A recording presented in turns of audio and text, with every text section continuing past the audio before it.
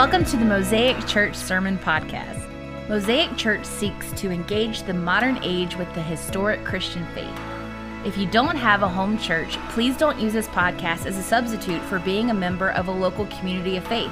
Whether you call Mosaic your home or not, we hope that you find this sermon convicting and encouraging in your walk with Jesus. Here's our lead pastor, Pastor Greg Brown, with this week's sermon. The sermon series that we are in is our Advent series. I know it's not Thanksgiving yet, but man, we just decided that we needed a little bit longer, a little bit more time to explore who Jesus is. And that's really why we want to come back to Christology at the end of the year as we think about Advent. I know that it's usual to preach different things like peace, love, joy, that kind of thing. Sometimes it's, just preaching through the narrative of Jesus' birth. But we wanted to do something a little different. And so we're titling this sermon series, What Child Is This? Good song reference there. And the subtitle here is most important, Jesus According to Jesus. And so we're covering these 7 traditional I am statements in the book of John. And this morning we are in our third one, Jesus is the door of the sheep. We're going to be in John 10, 1 through 10. We will focus on verses 7 through 10 today, but we will read that whole text. Excuse me. Still dealing with a little bit of a cough from being sick like a month ago. Any of y'all got that? Yeah, you know. So apologies. Again, John 10, verses 1 through 10. If you're there, or even if you're not, if you're able, please stand with me as we read the word of the Lord this morning. John 10, 1 through 10 says this, Truly, truly, I say to you, he who does not enter the sheepfold by the door, but climbs in by another way, that man is a thief and a robber. But he who enters by the door is the shepherd of the sheep. To him the gatekeeper opens. The sheep hear his voice, and he calls his own sheep by name and leads them out. When he has brought out all of his own, he goes before them, and the sheep follow him, for they know his voice. A stranger they will not follow, but they will flee from him, for they do not know the voice of strangers. This figure of speech Jesus used with them, but they did not understand what he was saying to them. So Jesus said to them, Truly, truly, I say to you, I am the door of the sheep. All who came before me are thieves and robbers, but the sheep did not listen to them. I am the door. If anyone enters by me, he will be saved and go in and out and find pasture. The thief comes only to steal, kill, and destroy. I came that they may have life and have it abundantly. May God bless the reading of his word. Let's go to him in prayer. Lord God, we just thank you for this time that we have together this morning to look into your word and understand your Son, Jesus, according to his own words. Lord, we understand from this text that he is the only way. Lord, he is the only door to the kingdom of heaven. Lord God, we pray that you would help us this morning to cherish that truth, not to capitulate to this world which teaches us that we should accept all kinds of different kinds of faith. Lord, I pray that you would help us this morning to walk through that door if, Lord, there are those here who have not. Lord, for those who are here today and Lord, they've walked through that door, but they've forgotten how good it is to be the sheep of your pasture. Lord, help us to remember that truth, to remember that you are there, you are the good shepherd. Lord, we thank you for this. It's in Christ's name I pray. Amen. Y'all can have a seat. Again, this morning we're going to be focused in verses 7 through 10 of this passage that I just read. We'll get to more of the good shepherd part of this at a later date, actually next week. But for this week, we're just focused on Jesus as the door. Now, as many of you know, I'm a big fan of sci-fi and fantasy. I love this stuff, all right? And those two always go together. You know why? Because they're variations on the same theme. Sure, sci-fi has blasters and laser rifles and spaceships, and fantasy has swords and horses, right? But what's the main difference? The main difference is that is those things, and then the most important one is that in sci-fi you get the answer to most questions is technology did it. And in fantasy, the answer is a wizard did it. It's really the only difference between fantasy and sci-fi. I love this stuff. They're interesting because they're asking this wonderful question and willing to go into sort of outlandish depths with it. Just one simple question: what if? What if? What if we could suspend disbelief in one area? What if there were wizards? What if there were laser blasters? What if we could have faster than light travel? What if? H.G. Wells, The Time Machine, asks the question, what if human society devolved over time? The movie Equilibrium asks the question, what if we could remove emotion with a single daily drug? Interesting questions. J.R.R. Tolkien's Lord of the Rings asks, what if hobbits existed and they had to save the world? Crazy questions, right? But it works so well. I mean, if that doesn't sound like an intriguing what if question, what is it, you know? But here's a what if question that doesn't really work. What if we lived in a world without doors? Can you imagine a world without doors? What kind of crazy world would that be? I mean, I went through no less than 3 doors to come to this place today, to stand on this stage. I walked out of the door to my house. I got into the door of my car. I went out of that door, and I came in this back door back here. If I hadn't had doors, what would happen? Well, you have one of 2 opportunities here to play this what-if game, right? So either you're going to have a set of places where no one can ever go because there's no entry or exit point, or you're going to have everything open to the outside all the time. See, doors are necessary for civilized life as we know it because they're a means of formal and legitimate entrance into another person's property. That's the meaning of a door. That's what a door is. Sure, you could gain entry by climbing through a window or something. But let me ask you this. If someone climbed in the window to your house, what would you do? Now, suffice to say that they would not continue to exist inside of your home for very long, right? I mean, some of you are looking for an excuse to exercise your Second Amendment rights here. Look, you're probably going too far. All right, they just entered through a window. They're not trying to kill you. They might be just trying to steal your TV, and that's not worth a life, okay? But all that to say, that person wouldn't stay inside your house for long. The appropriate response would be immediate defenestration. And some of you are going, what does that mean? To toss someone back out the window they came in. Defenestrate. It's a great word. Look it up. I love that word. It's hilarious. Windows and holes are not how you gain legitimate entry into another person's property, are they? It just does not work very well. Jesus says he is the door to eternal life. He's the only legitimate means of entry into the kingdom of God. I realize that maybe implies that there are illegitimate means of entry. There are not. He is the only means of entry into the kingdom of God. It's important that you understand the singular nature of that phrase from verses 7 and 8. It says, so Jesus said to them, truly, truly, truly, I say to you, I am the door of the sheep. Verse 9, then I am the door. The is singular. The grammar there is clear. He is the door, not just a door. Anyone attempting to get to heaven by any other means is trying to essentially crawl in through a window or cut a hole in the wall. It's not going to work out very well. This is important because we live in an increasingly pluralistic society. There are a lot of people in this world around us every day that complain that God should allow them to come to him however they please.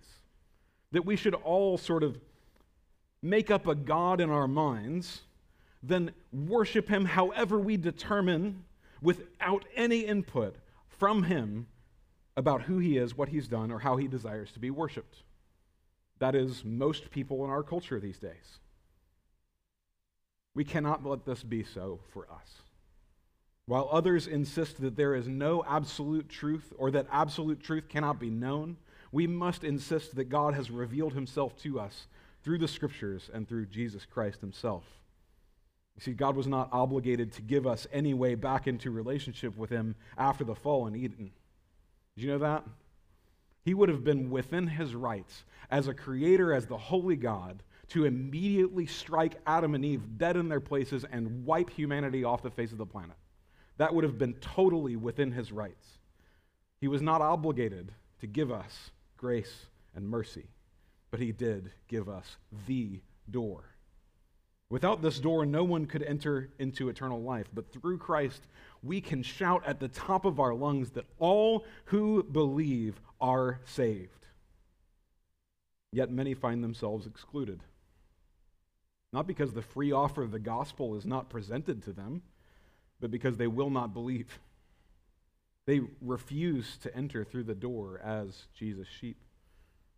They want entry according to their rules, but God rightly demands that we enter his kingdom by his rules. By grace, through faith in Christ. Those are the terms. Have you ever actually read a contract and sought to fully understand what it meant word by word? I know some of you practice law, so you have. Have you ever thought about what those things might mean? In our litigious society, contracts are really almost works of art, aren't they? It's hard to understand all of the complexities. They set forth these complex terms and conditions that protect each party from liability while still just barely getting each one what they want. That's how most contracts seem to work. In fact, just this past week, someone was telling me about how their car's warranty, their contracts were written in such a complex manner that they have spent nearly 2 weeks arguing with the dealership about whether a defect was covered or not. 2 weeks to figure out whether a contract really means what it says or if there's some loophole. God's contract is different. It's the new covenant made in Christ's blood. It isn't filled with all sorts of gotchas. No human lawyer would write such a contract, would they? It just wouldn't happen. You get 2 lawyers in a room, they're going to design something complicated. No offense to the lawyers in the room. But the contract is simple. We bring nothing. God brings everything. That's the contract. All of it is accomplished for us if only we repent of our sin and trust in Christ. You could not write a better contract. You could not. Give God all the stuff that's killing you. That's what that is. Give him all of your sin. Give him all the stuff that's killing you. Get eternal life. That's pretty good. That's a good deal, isn't it? Think about it. It's a good deal. Christ is the door. And there are no others because no others are needed. Yet Christ acknowledges that this is hard. Matthew 7:13-14 says, "Enter by the narrow gate, for the gate is wide and the way is easy that leads to destruction. And those who enter by it are many. For the gate is narrow and the way is hard that leads to life, and those who find it are few."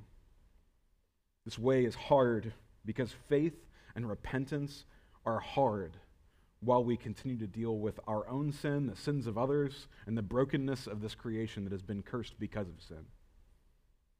The way is hard not because the covenant requires too much of us.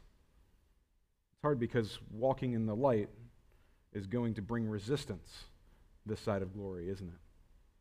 Talked about the light this past week. You feel that resistance sometimes? You want to walk in the light, but it's hard. It runs counter to this culture that we live in. It runs counter to what we believe, doesn't it? Or not what we believe, but what the world believes, doesn't it? It runs counter to everything. Because this is so counter to what we are naturally. Many refuse to enter the kingdom of God by way of repentance and faith in Christ. In fact, I would go so far as to say that God must do a work in the heart of man in order to make him able to believe. Not only make him able to believe, but to make him believe. He just imparts faith. He says, "This is yours." He regenerates. But to natural man, being called to repentance, that's repugnant. It's terrible. Why would I want to repent? I get all this wonderful stuff in this world. Why would I want eternal life? I get to have fun here and now. No. When God regenerates, he opens our eyes and helps us to see the value of his glory, doesn't he? Luke 13:24 says, "Strive to enter through the narrow door. For many, I tell you, will seek to enter and will not be able." The door is Christ alone, and we will enter by faith alone. Every other supposed means of salvation other than Jesus is a dead idol or an antichrist. Here are some examples that might rub you the wrong way today. I'm just going to walk into dangerous territory confidently. World peace is a good pursuit. But if contributing to it is your means of getting to heaven, it is an idol. Feeding the hungry and healing the sick are good pursuits. But if you believe that doing those good works are the door to eternal life, you have been deceived. The sacraments or ordinances are not the door. They are external signs of God's grace to his people through Christ, or they're idols. When you come to the Lord's table every Sunday, if that is your door to eternal life, it's an idol, not a sacrament. Jesus Christ is the door. Priests, pastors, popes, none of them are the way to salvation. And if they set themselves up as such, they are antichrists. They're thieves and robbers. Look, and I count myself in that group. If you are counting on me to get you to heaven and you think that I've put that out there like that, correct me. Come at me. Tell me that. And if you need correction this morning, look, I don't want you to count on me to get you to heaven because I can't even get me to heaven. That's the reality. I can't get me to heaven. Only Christ can get me to heaven. And that's as good as we can do for me. If I preach Christ with my words and my actions, then by all means, use me to see him more clearly. But if I fail to be the pastor you want or even need me to be, remember that Christ is the door. Don't let me get in your way. I was helped greatly by a point that Charles Spurgeon made regarding this passage back in 1879. 1879, man, a long time ago. He reminded his congregation that neither the sacraments, nor clergy, nor good works are the door. No, Jesus made it a point to say, I am the door. We enter into salvation by Christ himself. By faith, we walk through that door and into eternal life. Baptism, church membership, the Lord's Supper, and good works are not the door. Remember this. They are not the door. Those are not how you enter into the kingdom of God. You don't get eternal life by obeying commandments. You get death. Did you know that? If you seek to obey the commandments and you think that that's going to get you into heaven, you're wrong. That's legalism. And that legalism leads you to death. That's precisely what the Pharisees were trying to do. It's what many people try to do. They want so badly to just go, well, if I follow these rules, then I get into heaven, right? Or if I outweigh the good with the bad, whatever it is, then I'm going to get into heaven, right? No. Obedience is not a means of salvation. It is the fruit of salvation. It's the fruit. It's what comes out of salvation. But your salvation is wrought by Christ alone.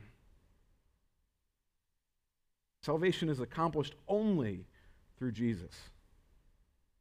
He says that all who came before him were thieves and robbers, but the sheep did not listen to them. That's John 10:8. Thieves and robbers. This verse reminds me of Wile E. Coyote. You remember Wile E. Coyote? Any of you actually remember Wile E. Coyote? Please. Okay, thank you. I talked about video games a couple of weeks ago, and none of you responded. And so I decided that I would go back a little bit further. Wile E. Coyote should be relatable to all of us. How many times do you remember him painting a door or a tunnel on a wall to catch the Roadrunner, right? You remember this? He'd paint it on the wall, and then the Roadrunner would just zoom straight through it, right? Well, that doesn't apply, but he does try to paint this false door. He tries to paint a false way. And there are those who will seek to deceive the world by presenting these false doors to eternal life. Earlier this week, I spent about 3 hours working on a problem that didn't exist.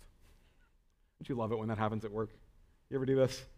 Man, one of the most frustrating things. One of the engineers that reports to me was on an emergency call, and he was a bit out of his depth. The coworker went in and joined him, and she wanted to see if she could help. And in the meantime, I got the rest of my team together on a different call, and we started kind of working quietly, supporting our teammates. So you've got maybe 5 or 6 software engineers, all like focused on this one thing for all of about 2 or 3 hours. You see, we had just made a change, and another system had gone down, and that had happened at the exact same time. The system was completely unrelated to ours, but the coincidence was kind of hard to ignore, and so it was actually so hard to ignore that everyone on that call got laser focused on our change as the culprit for this other system going down. And so over an hour later, we finally rolled back our change. And in the meantime, nothing else had been accomplished. Everybody was so laser focused on this as being the way to a solution that they hadn't done anything else. Nothing had been gained.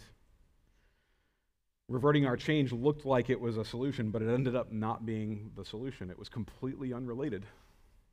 And so we had spent probably 2 hours with 6 software engineers trying to solve this one problem that didn't even exist. Reverting our change looked a lot like a solution, but it wasn't. It was a false door. It was us running face first into the Wile E. Coyote false door. I think it looks like that, but it's not.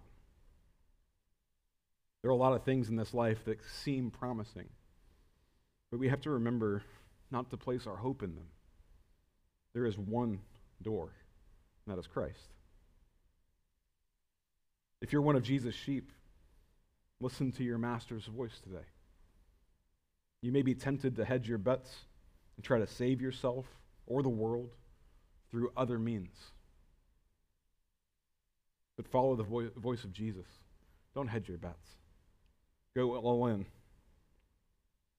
Working for the good of others is a good thing, don't get me wrong. But remember that salvation only comes from the Lord. Just a few weeks ago, I saw a few relatively influential people talking about something called techno-optimism.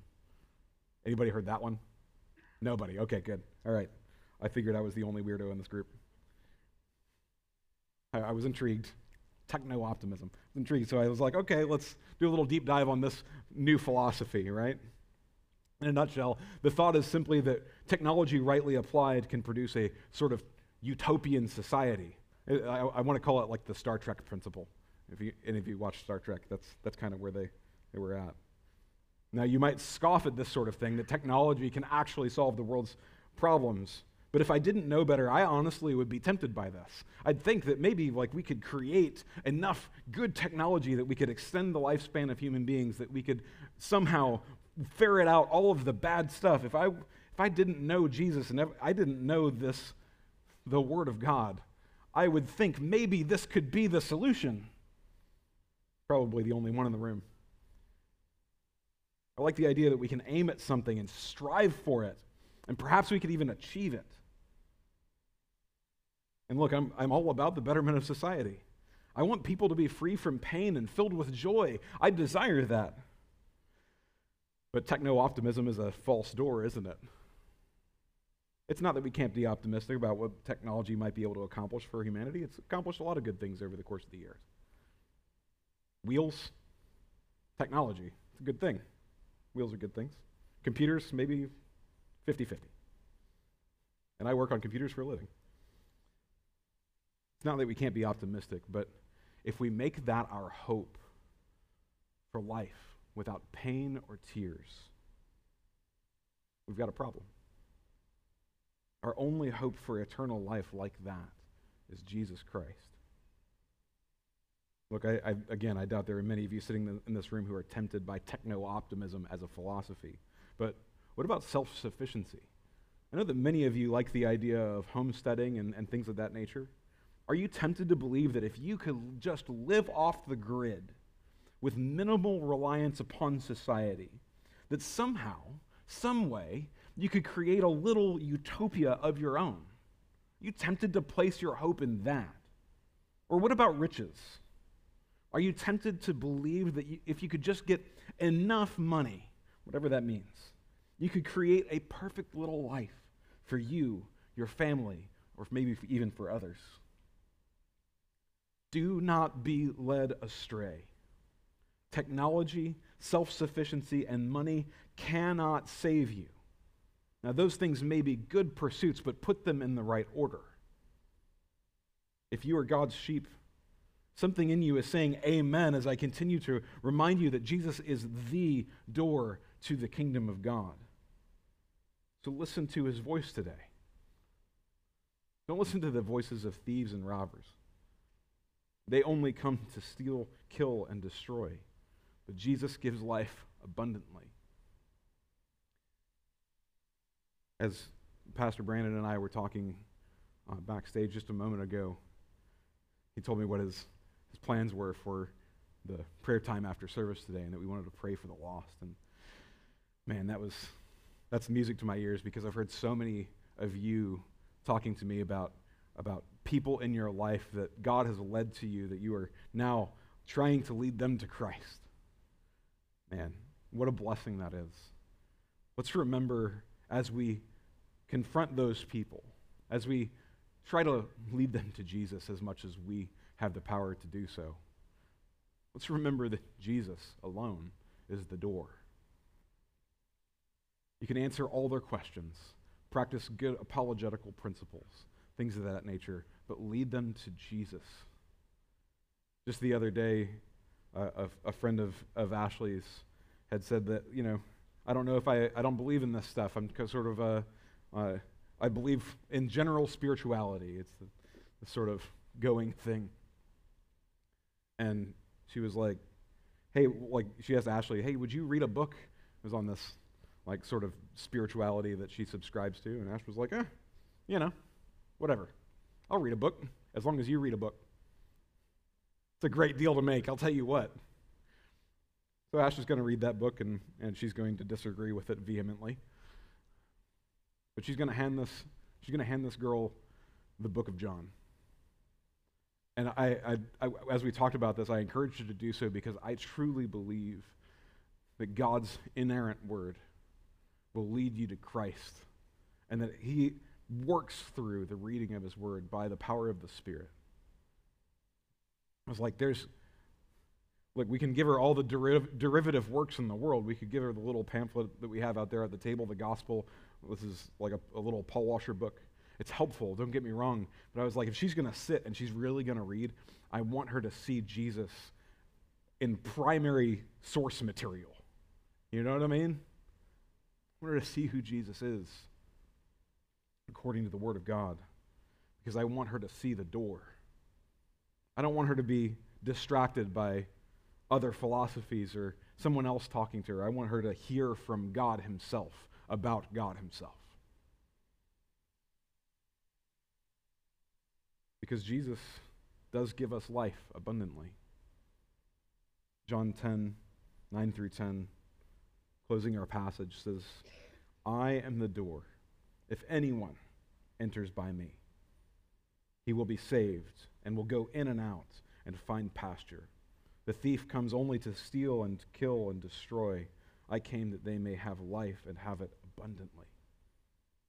Those last few words of verse 10 stand out to me because they are a summation of the prior verse. Abundant life is salvation, freedom, sustenance, and joy. Those last few words stand out. But before we go there, I want to point out something, and something that I was looking at in the past verse as we looked at Jesus as the light of the world. But this is even better. It says, if anyone enters by me. That word anyone truly means anyone. There is no one too far gone There is no one that God says, no, not that kind of person.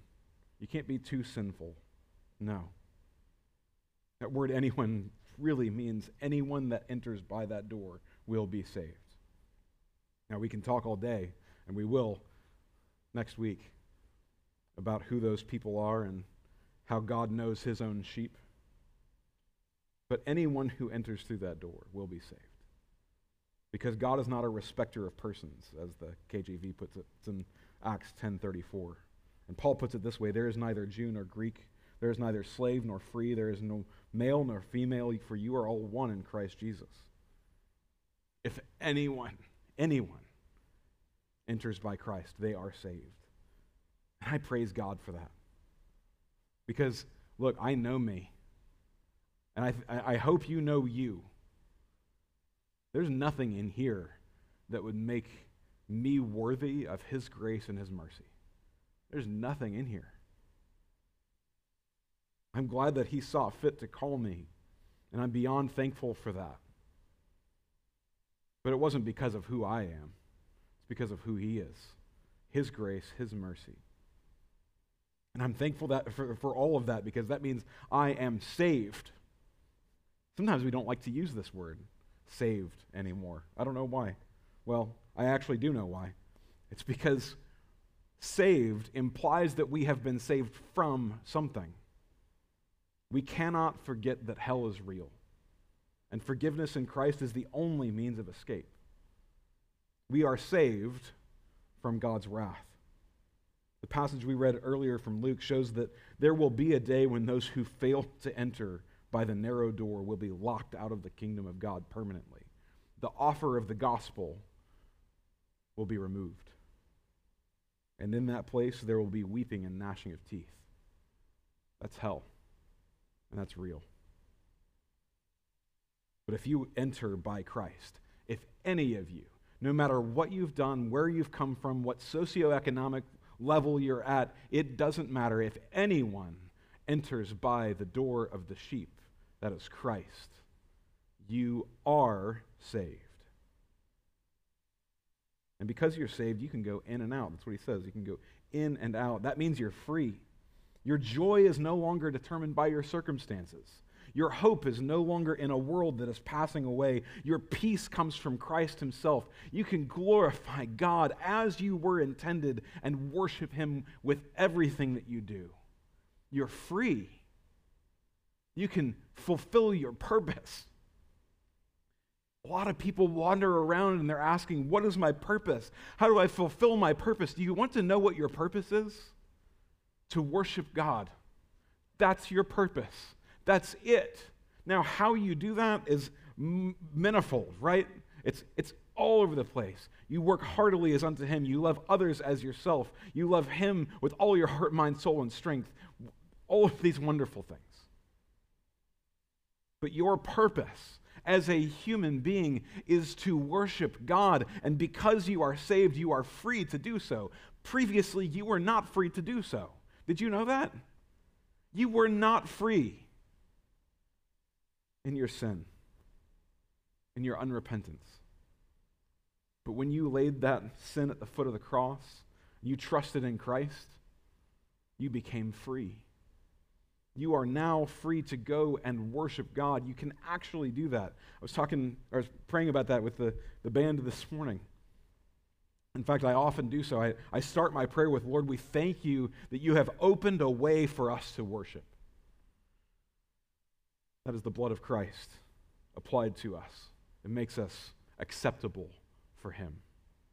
It's a good thing.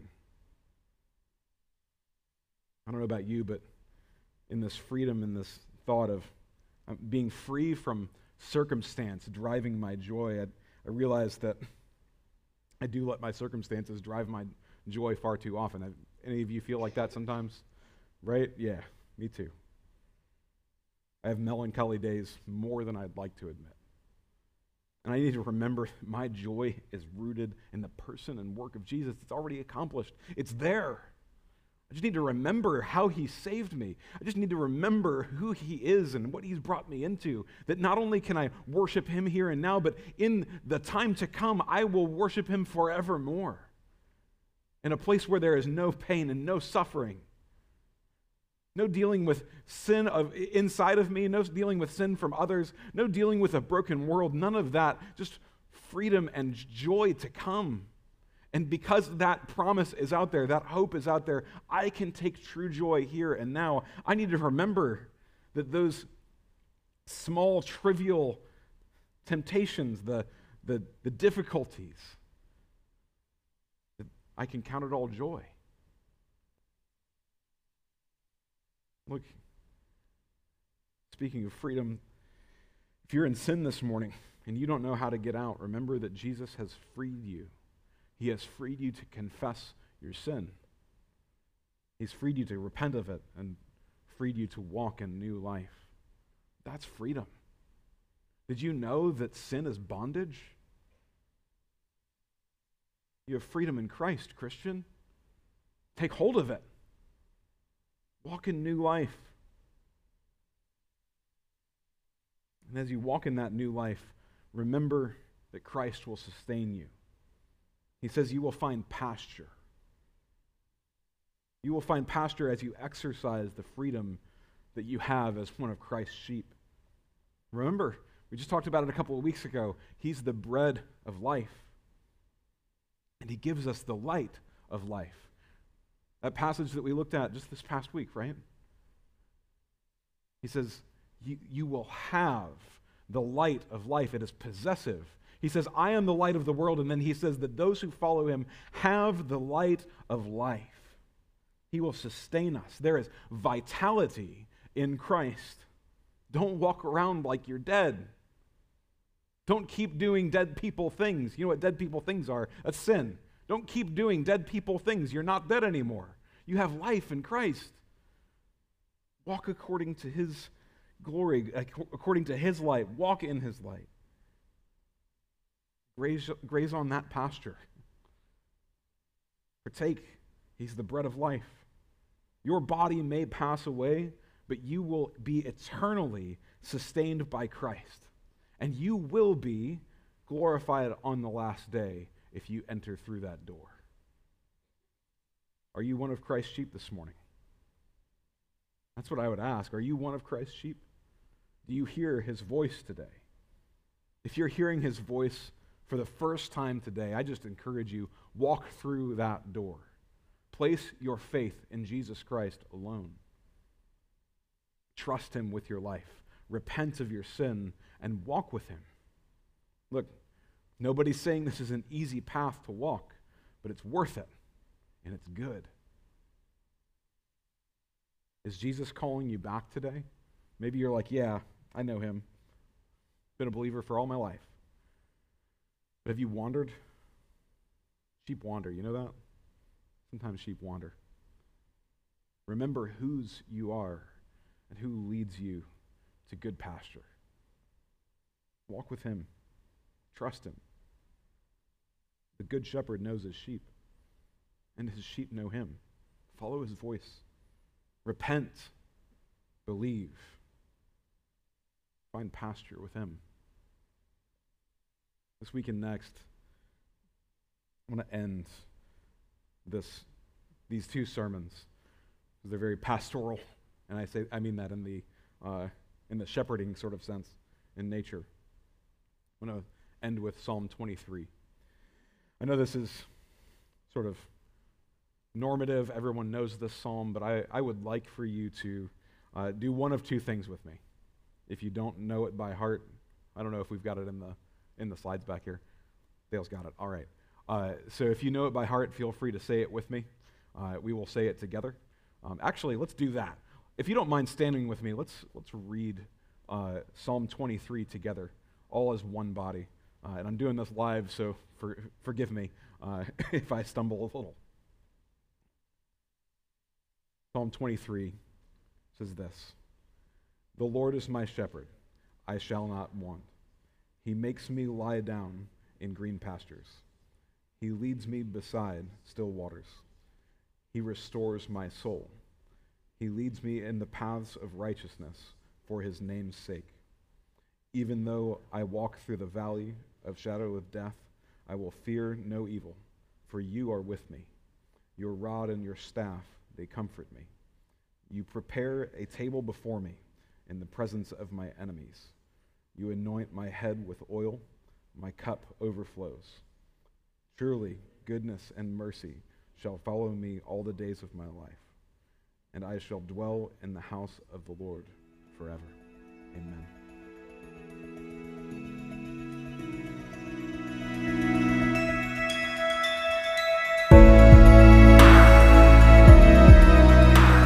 Thanks for listening to the Mosaic Church Sermon Podcast. For more information about Mosaic, including location and service times, or to support us financially, visit our website at mosaicrva.com or find us on Instagram and Facebook at Mosaic Church RVA. Remember, it's not about us, it's all about Jesus.